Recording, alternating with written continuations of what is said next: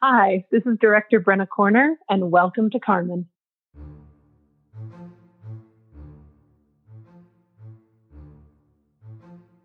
Welcome to Vancouver Opera Offstage. I'm your host, Les Dalla, Chorus Director and Associate Conductor at Vancouver Opera. Join me for this podcast as we connect with opera experts, artists, staff, and others to explore the world of opera on and off the stage.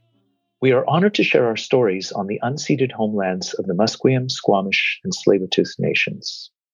Welcome to another special episode of Vancouver Opera Offstage and the preview podcast for Vancouver Opera's Carmen Up Close and Personal, which premieres online Saturday, May 1st. Tickets are now available at digital.vancouveropera.ca. We're very proud to welcome my friend and colleague Brenna Corner, Director of Carmen Up Close and Personal. As we're recording this episode, it is March 11th, and Brenna is speaking with me from her home in Alberta. Brenna, I understand you're just finishing up a quarantine period, and you'll be joining us in a few days to begin work and rehearsals on our original adaptation of Bizet's opera. Mm-hmm. Welcome to the podcast. Thanks. It's great to be here. It's great to be able to chat with you, and I still look forward to you being in the room and starting up next week on rehearsals for this Carmen that we're doing. How have you been doing? How has your life changed since COVID hit? What a year. Well, like everybody, it has been a developing year. I was really fortunate. Many of my contracts didn't actually get canceled. They got pivoted to other things, but I was supposed to make my debut on the main stage with Glimmerglass last summer, directing a production of Don Giovanni that we've been working on for, almost 3 years. And of course, that got canceled. But I was really fortunate. I actually just finished in Seattle. They were originally supposed to be co-producers of this production with Glimmerglass. And so we were supposed to do it in January. And they decided that while we weren't going to do the original production, we were at least going to do something. So I actually just finished in Seattle making a movie, a black and white sort of film noir-esque, meta-theater-esque version of Don Giovanni. And that was a lot of fun. Actually, I'm really enjoying discovering cinema in opera. That's been kind of a wild ride, but it's really been interesting. Wow. And I know that some of our listeners are very familiar with Daniel Akulich. And of course, he was supposed to be your original Don Giovanni in this, but I understand that through some strange occurrence, he tested false positive for COVID during the rehearsal period or just before the rehearsal period. And that unfortunately, due to his schedule and everything else, it took him out of the project. Did I get that right? Yeah, it was just some really unfortunate timing. It happened right in the middle of our rehearsal period, and everyone had to go back into quarantine to make sure everybody was safe, which is great. That's what you want. You want companies to be, prioritizing safety. But it did sort of mean that when we finally got out of quarantine, it was definitely a very big push to get it all done. Right. Yikes. As you have said before, the joys of making opera or art in times of COVID have all kinds of extra joys. It's just extra joys all the time. I love your optimism. That's fantastic. Indeed. And sometimes you sort of get this thing and you're like, I don't know what to do with it. And you end up, really actually making something super interesting and super cool because you really had to rearrange your priorities or what was going to happen or where things were going to go. And it does sort of nudge your creativity sometimes, those constraints. At least that's how I'm trying to look at it anyways. That's awesome, actually. It's very important to remain optimistic and positive for sure.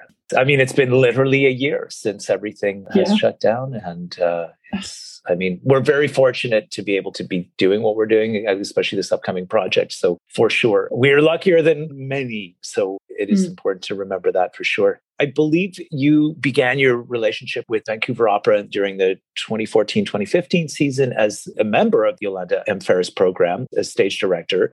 And during that season, Carmen was the first show directed by Joel Ivany, which he would have assisted on. Yeah. And Stick Boy was that season. What else did we did Fledermaus and the Sweeney Todd that season. And the Sweeney Todd, that's right. And then you came back a year later in 2016 to direct. You were at the helm of this one, that incredible production of Hansel and Gretel with the Old Trout Puppet Theater Company, which I believe you just also directed in San Diego, didn't you? Just before COVID hit. Yeah, it was the last sort of full show I directed before we all went into lockdown, was getting to remount that show and getting to hang out with the old Trouts and rediscover and recreate that sort of magical world of Hansel and Gretel in San Diego. It was pretty fabulous. Had I known it was going to be the last time I got to direct in a room with singers where I could see all of their faces all the time because they weren't wearing masks, Right. I feel like I would have worked harder to enjoy that experience much more.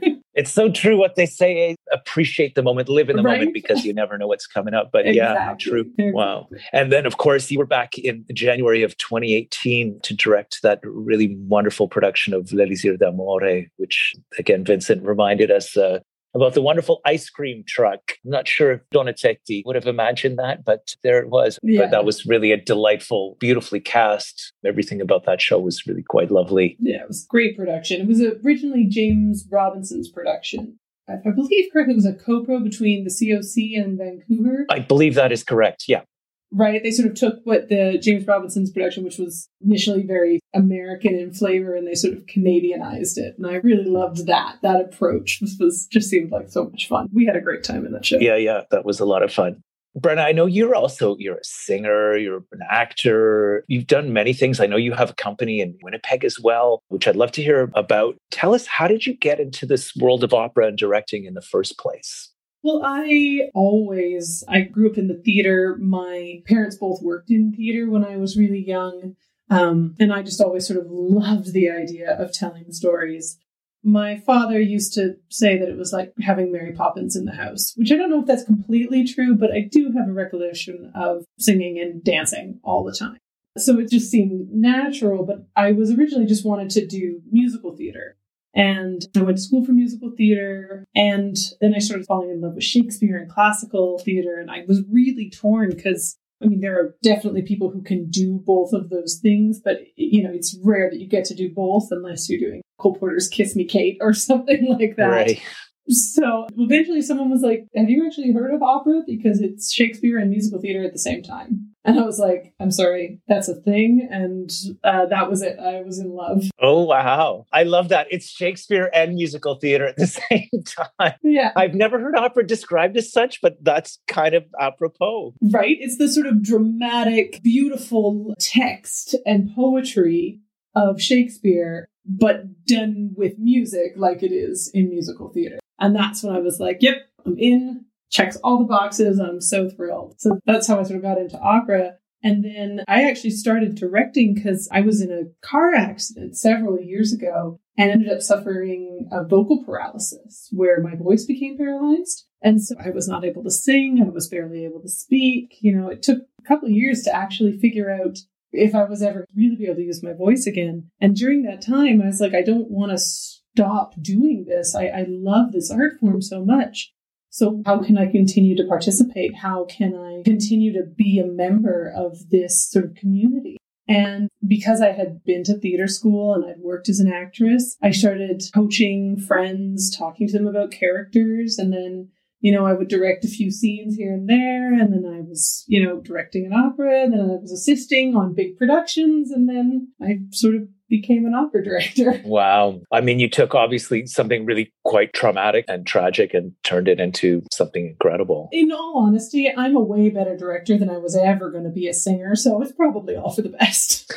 Well, I'm sure you're being humble, but I mean, there are a lot of singers. I mean, there are a lot of directors, a lot of conductors, a lot of everything. But it's true when I think of the number of particularly sopranos and mezzos competing out there for so few roles and positions and things. I'm not sure all of them would be great directors, but you're definitely a great director. So I guess you ended up probably where you belong, if one also looks at things in that respect, because you strike me as somebody who's always so positive about your work, enthusiastic about working with people, and you really bring a great energy to the room. Oh, thanks. I try. Well, you never appear that you try. So no matter what's going on inside, you really do give such a great positive energy. And I'm really thrilled that our young artists this year will have a chance to work with you very, very soon. And it's going to be on obviously one of the most iconic operas ever written. But we are adapting that, again, a la COVID times and everything, to center all of the storytelling on the four principal characters, Carmen, Don José, Escamillo, and Micaela.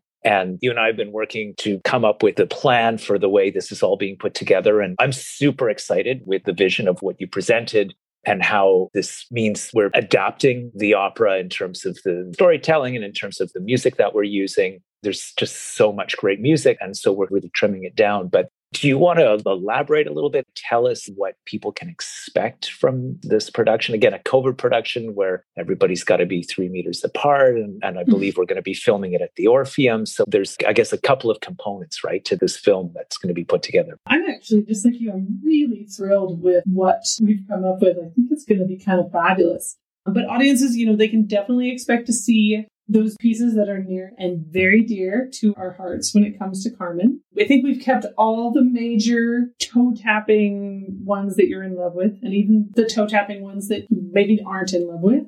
We kept all of those, so I'm really happy about that. I mean, from a sort of storytelling and visual aspect, one of the things that I'm sort of really interested in this stitching together of these pieces is the idea of fate. I've always actually found that to be a really interesting idea in Carmen, and it doesn't get tons of play in the first act. It does a little bit more in the second act, and of course, there's her very famous card aria where she reads her tarot in the third act. And so one of the things that I'm really interested in is really digging into that idea about fate and choice.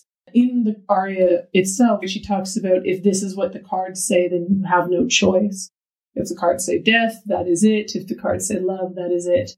And I think that's a really interesting idea. So we're going to look at the whole movie that we're creating as an exploration of that, as a sort of version of her reading her own tarot.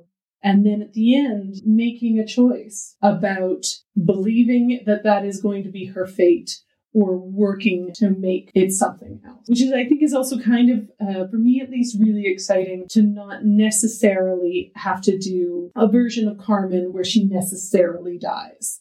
Because I think in our modern world, sometimes it can be good to have just a slightly different way of thinking about those moments. Right. You joined us on Zoom a couple of days ago for our first sort of gathering with a young artist. You talked about the fact that this really is a problematic piece from the point of view that in the original libretto of the opera and the way the story is told is that the person dies as the victim of basically domestic abuse. Yeah, it's exactly. And these days there are calls for not doing pieces like that. I mean, another classic piece in that world is Don Giovanni. I mean, it's really quite problematic from those points of view. I mean, how do you tackle that or handle that? Or what are some of the things that one should consider, which maybe people wouldn't have even thought of as being problematic, 20, 30 years ago? Well, and I think that's sort of the thing, because we're at this moment as a culture and as a society, we're really pushing ourselves to be at least aware of how different people can be impacted by different stories. It sort of puts the onus on us as creators to be very aware. And the thing is, I don't think you have to change the story necessarily. I mean, and quite frankly, if we were doing a full version of Carmen, right, we wouldn't change the story. I'm not suggesting that you do the full, 3.5 hour opera and you don't have Carmen die at the end. But I do think that there are important things that you can think about in how you approach it. Can you make her more personal? Sometimes Carmen particularly, she is a very tricky character, because she can really just come off as sort of a sex symbol. But what Bizet wrote is so much more complex about that. Even just when you think about that Act 2 duet between her and Don José that has his flower aria in the middle, the dramatic journey that those two characters go on in that sort of, 17-minute duet is extraordinary. And I think if we don't really mind and understand those moments, then by the time we get to the end, we run the risk of him being either justified in his behavior of her, which is just not acceptable to put on stage anymore, or she becomes this sort of weak character that we don't feel connected to. Whereas I think the reality is both of these characters are so troubled, and neither of them really know how to process their issues. And the more we can define those and talk about those through the story, the more I think that we as an audience can empathize and understand and see both sides of the story. And in there, we have the ability to make the story be something else than just about domestic abuse, where because of the way she's treated him the whole show, we slightly feel like it's okay that he killed her. That is not acceptable. Yeah, of course. So, yeah, definitely. Right. Wasn't there a production about a year or a couple of years ago where they changed the ending and Carmen actually killed Don Jose? Yeah, there was. It was in, I want to say it was like in Italy or in France or Spain. And I mean, some people loved it. Many people hated it. And I think there's pros and cons to both. But what I love about what we're doing is since we're not doing the full story, we're not even trying to do the full story.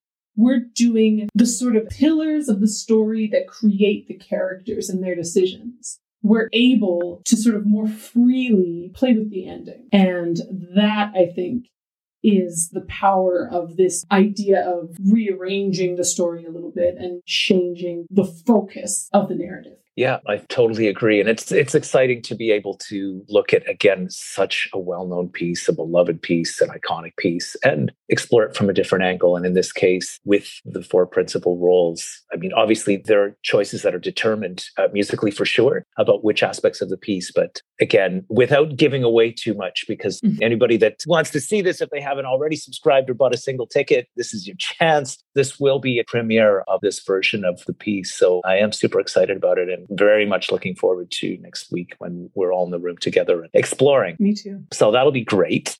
I know that after VO, the Yolanda and Ferris program in particular, you went off, you've worked a lot in the US, I believe, right? You've been at Glimmerglass, you've been at Atlanta Opera, Seattle, of course, you were just at. Tell us a little bit about how that all opened up. Well, actually, it sort of opened up because of Vancouver. I was at Vancouver Opera. I was working as the assistant director there, and I applied to Glimmerglass. And I don't know, some of your audience may remember that Loretta Bybee and Greer were our Mrs. Lovett and our Sweeney Todd, and they actually were going to Glimmerglass almost right after we finished Sweeney Todd in Vancouver. They were going to end up in Glimmerglass singing those same roles. And Loretta Bybee, she ended up calling Glimmerglass and saying, oh, you should really take this girl at Vancouver. You know, we just worked with her and she's really great. And so all of a sudden off I went to Glimmerglass. And while I was at Glimmerglass, Atlanta was looking for an assistant director. And Glimmerglass said, oh, hey, we've got this really great assistant director. You should come meet her. So they came up and met me, and all of a sudden I was living in Atlanta and the director there. And then it just sort of spawned from there. I mean, in Atlanta, I worked with Tomer Zvulun, who's the general director for Atlanta Opera. We did a new production of Flying Dutchman there, which was really, really cool, but it was a co-pro between Cincinnati and Houston. So I actually ended up directing it in Cincinnati, and then I was associate director on it for Houston Grand Opera and got to make my Houston Grand Opera debut that way. So that was pretty cool. But yeah, that's sort of how that sort of happened, was actually just because I was at VO and I was doing a good job and someone noticed and called someone else. And that was sort of just how the ball rolled. Not in a super exciting story. I just love stories like that because I'm trying to remember the famous quote, but it's when opportunity and chance and preparation combine that things like that happen. So yeah. I was a Boy Scout as a kid. The motto, I think, to this day is be prepared. And that's really great advice in life or anything. Obviously, you were prepared. And especially in this career. Yeah. Is that ever true? And then not only be prepared, but be, especially these days, be as flexible as possible. So you think you're doing one thing and you were prepared to do it, but then, okay, if the course changes, then be ready to go and adapt as quickly as possible. And oh, that's great. I actually didn't know about the Houston Grand as well. Congrats. I mean, it's so well deserved. That's fantastic. And I guess your calendar came to a crashing halt like everybody else's, but are some of the productions that you would have had coming up like this year, have they been postponed, that kind of thing? I mean, do you know what next year might be looking like if and when things get back to normal? I have a couple of things sort of on the horizon. There's a lot of things that are sort of possibilities, but with just how quickly COVID hit and how hard it hit so many of the arts organizations, I think a lot of arts leaders are just waiting just that little bit longer than maybe they normally would to make some decisions or pull some triggers on some things. You know, it's just, you want to know if you'll be able to do it before you really start committing to things, right? So yeah, absolutely. Some promising things in the future, but nothing totally lined up yet. I can relate. Yeah, that makes sense. Well, it sounds like you've got a lot of irons in the fire, which is awesome. And it's true. It's the way the career works. If you have a success somewhere and somebody connected to that can recommend you, a lot of doors can open up very quickly if things are lined up nicely. So I'm just so pleased that that's all happening for you. May I ask, who are some of the people in this world, your mentors, others who have influenced you the most? Well, I would have to say, when I was sort of going through my struggles of losing my voice and sort of discovering my directing chops, as it were, I ended up volunteering actually as an assistant director for a couple shows with Calgary Opera, because that's where my family lives. And I ended up getting to work with Kelly Robinson and Michael Kavanagh. And those two gentlemen taught me so much about what directing is and how to direct and how to break things down. That, I mean, they're in different ways, but both of them have always sort of very much been in my head, the sort of people who taught me how to do this. I mean, of course, I had an incredible acting teacher when I was in theater, and she ended up directing me, and I learned tons from her. But it's always a bit different when you switch over to opera.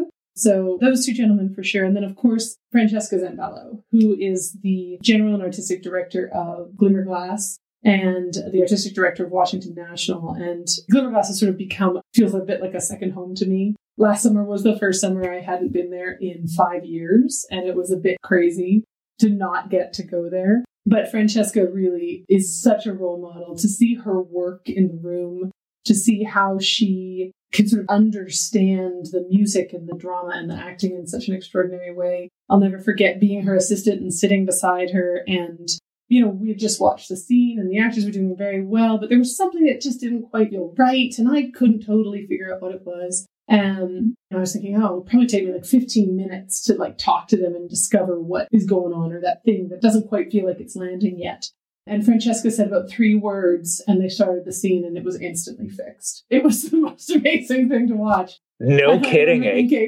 Yeah, we were thinking, that's what I want to be when I grow up. I want to know how to do that. I want to know how to be that sort of clear and concise and understanding of the art, So I would definitely say I've been very lucky to have some extraordinary mentors. So many of all of the directors I've gotten to assist in my career have really shaped me, because when you're someone's assistant, you learn so much from them, from just watching what they do, or trying to figure out what their brain is processing or seeing or not seeing. And that is a really extraordinary thing. You just learn so much more. And as a director, there's one skill set, but then there's a different skill set to being an assistant that aren't always the same. So I'm very fortunate to have worked with extraordinarily talented directors of production or stage management team. I mean, the stage management team at Vancouver is amazing. I learned so much about how to use time, how to organize a room, how to make sure that you can just get a whole show done, from the amazing stage managers at VO. I feel very fortunate because I think I've had so many mentors. No, it's great. You're so right. I mean, I've been an assistant conductor to many people as well. And it's true, you learn something from everyone. I mean, everyone has their way of working and of accomplishing the goal that, they've set out. And actually, I find it just endlessly fascinating how people with quite different personalities, quite different approaches can really accomplish things in very similar ways, or sometimes very contrasting ways. It's endlessly fascinating to me. And what you say is true of what if one is conducting and you're up in front of a group. Generally, the less you say, the better. I'm still trying to figure that out, because one thinks, this is a moment, one can say something inspiring or something, but it's true. When somebody can, in just 3 words, say something that completely changes the room, that is really where it's at. And I have experienced that. Life goals. Yeah, life goals, exactly. It's good to have things to aspire to. I'm still definitely working on that. But again, every situation is different. And it's nice that of course, Kelly and Michael have both directed a lot in Vancouver over the years, and I find them both a pleasure to work with. And again, like you said, I learned so much from them as well all the time. It is what's so great about opera, getting back to that earlier comment. It's like Shakespeare and music theater in the same room. It's true, right? Because, you bring together different disciplines and focuses and things, and then we all get to play together. And in that sandbox, I really believe it's the greatest sandbox in the world. So how lucky are we? So I have this thing that I talk to young singers about, particularly when we're working on arias, is that it's unlike a monologue. An aria is magical because you are not alone. It is always a duet between you and 20 to 60 of your nearest dearest in the pit. You know what I mean? They are the ones that are helping, that are creating, that are telling us about the world or the subtext or your thoughts. And so it's like the wonderful thing about opera is that it is always this sort of conversation and this sort of dialogue between the singer and the orchestra, or the orchestra and the lights and the set. It's never just one thing.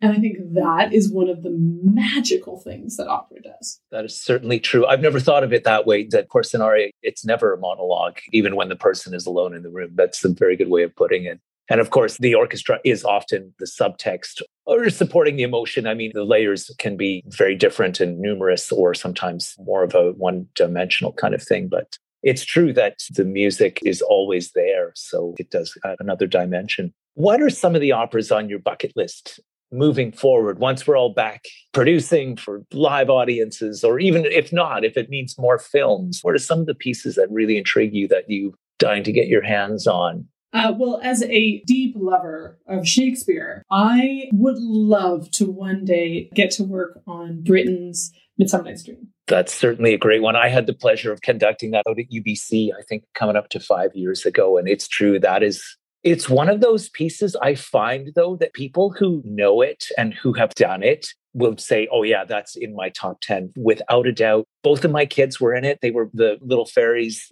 And what surprised me, we even opened, it was in June on Midsummer Nights. We ran 4 shows, double cast. And, the orchestration of that piece is just a miracle as well, everything about it. But I remember standing outside, because it was hot, it was June, out at the campus, and during the intermission, and I thought, wow, there's a lot of people leaving. Like, do they hate this piece or something?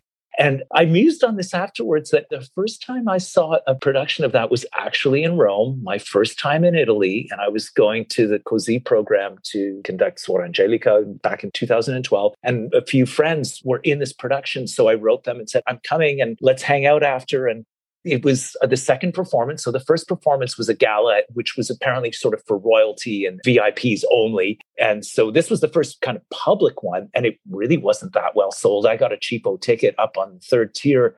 And at the first intermission, I thought, well, I'm going to sneak down a bit because there's not full at all and nobody bothered me. And then after the second intermission, I went up to the 15th row or something. And literally, if the house was half to 2/3 full at the beginning, there were about 1/3 of those people left at the end.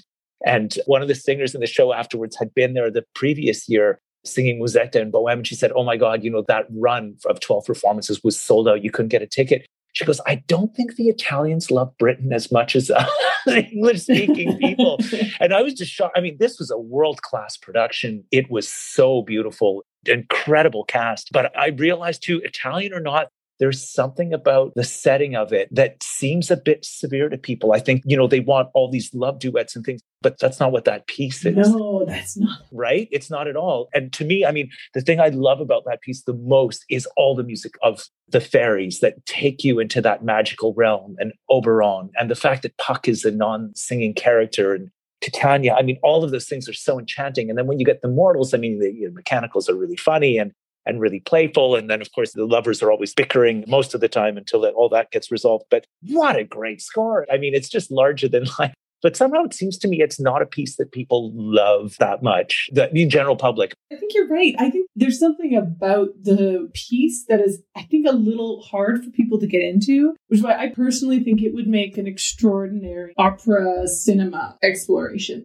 I think you could do such amazing things with that. I mean, I also think you can make an incredible, beautiful production with it. But since we're in this world right now of operas as digital films, there's something about Britten's Midsummer Night's Dream that just feels like it's large and yet incredibly intimate, which I think would lend itself so well to digital. So that's one of the things that's definitely on my list. I've also always wanted to do The Rake's Progress. Nice. And I really love that piece. I just think it's extraordinary. So there's tons of pieces. But I got to direct my first Bohème just sort of a year and a half ago for Calgary Opera. And, I know Bohème is one of those tried and trues and everyone does it and everyone knows how it goes.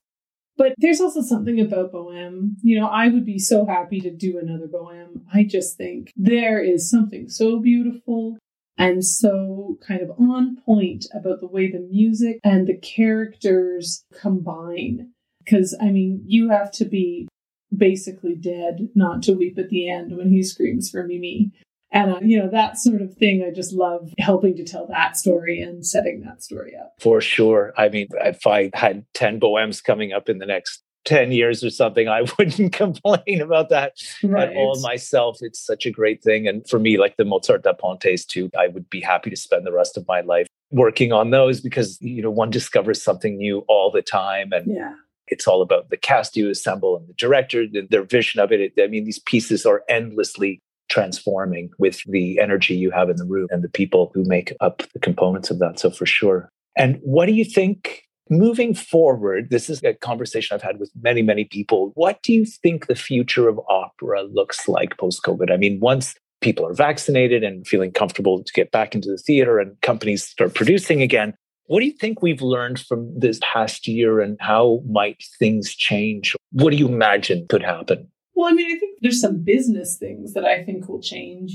Some of those older approaches to how we hire or produce certain pieces or even deal with just the organization of the production.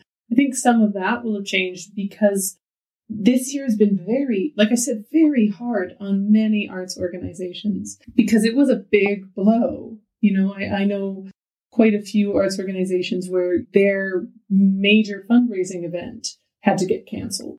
Or, they were just about to open only their second show of the season and were maybe already in rehearsal for their third and had to close both of those. And, just financially, those are big concerns. So I think there will be maybe a different approach from a business standpoint about how we produce opera.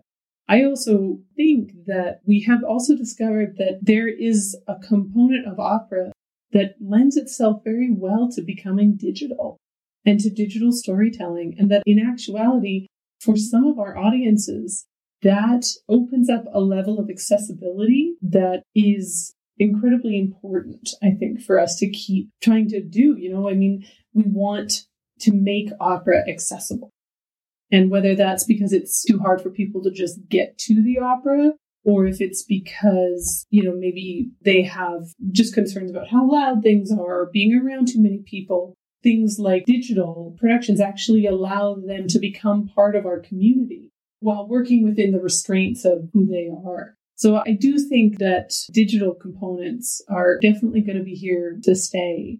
I do hope we're back to doing live theater, though, because there is something so magical about the sort of exchange between the performers and the audience and the, silent agreement that everybody makes when they're like, oh, yeah, no, I know you're Pavarotti, but sure, we can pretend you're not Pavarotti for the next 3 hours. We'll all believe that lie. Sure. There's something magical about that sort of agreed upon lie that happens between the audience members and the cast and the musicians that I miss. So from a very selfish point of view, I'm really looking forward to that. But I definitely think digital is here to stay. Is here to stay. Yeah, I would agree with that too. But as you say, there is something magical, and it's true. It's just being physically present in that. When you hear a voice, the sensation of sound, even, and everything that one experiences when they're in the same room. I think you can't really replicate that. Not to say that other mediums are not also incredibly powerful, but there's nothing quite like what opera is like live. Yeah. So. Well, Brenna, this has been a pleasure. Thank you so much for taking the time to talk to us. And any parting words for our audience? I would just say I really hope that everyone enjoys the Carmen. I'm so thrilled to be back at VO, my home company where I learned so much. So I'm really, really excited to come. And I really hope everyone enjoys our reworking of Carmen. Thanks. We can't wait for you to be here. And I'm so looking forward to this journey into what you're going to create visually and the storytelling and all of that, and to working with our young singers. So I'll see you very soon. Sounds good. Don't forget to subscribe to Vancouver Opera's digital season to see Carmen up close and personal at digital.vancouveropera.ca on Saturday, May 1st. On our next podcast, coming Wednesday, May 5th, we'll get a special glimpse from the filmmaker's perspective of what it takes to bring opera from the stage to the screen. We'll be speaking with Mike Southworth, president of Collide Entertainment, who is responsible for the camera work and videography behind Vancouver Opera's 2020-2021 digital season productions. In addition to his work on VO season, He is also highly in demand for his talents as an editor, sound designer, composer, sound recordist, camera operator, and director. We'd love to hear from you if you have any feedback or suggestions for upcoming guests. You can reach us via email at online@vancouveropera.ca, and don't forget to check out this episode's special features on our website at vancouveropera.ca/offstage. This has been Vancouver Opera Offstage. I'm your host, Les Dalla. As always, you can keep up to date with Vancouver Opera at vancouveropera.ca, where you can sign up for our e-newsletter or follow us on social media. Thank you for listening, and we'll see you next time.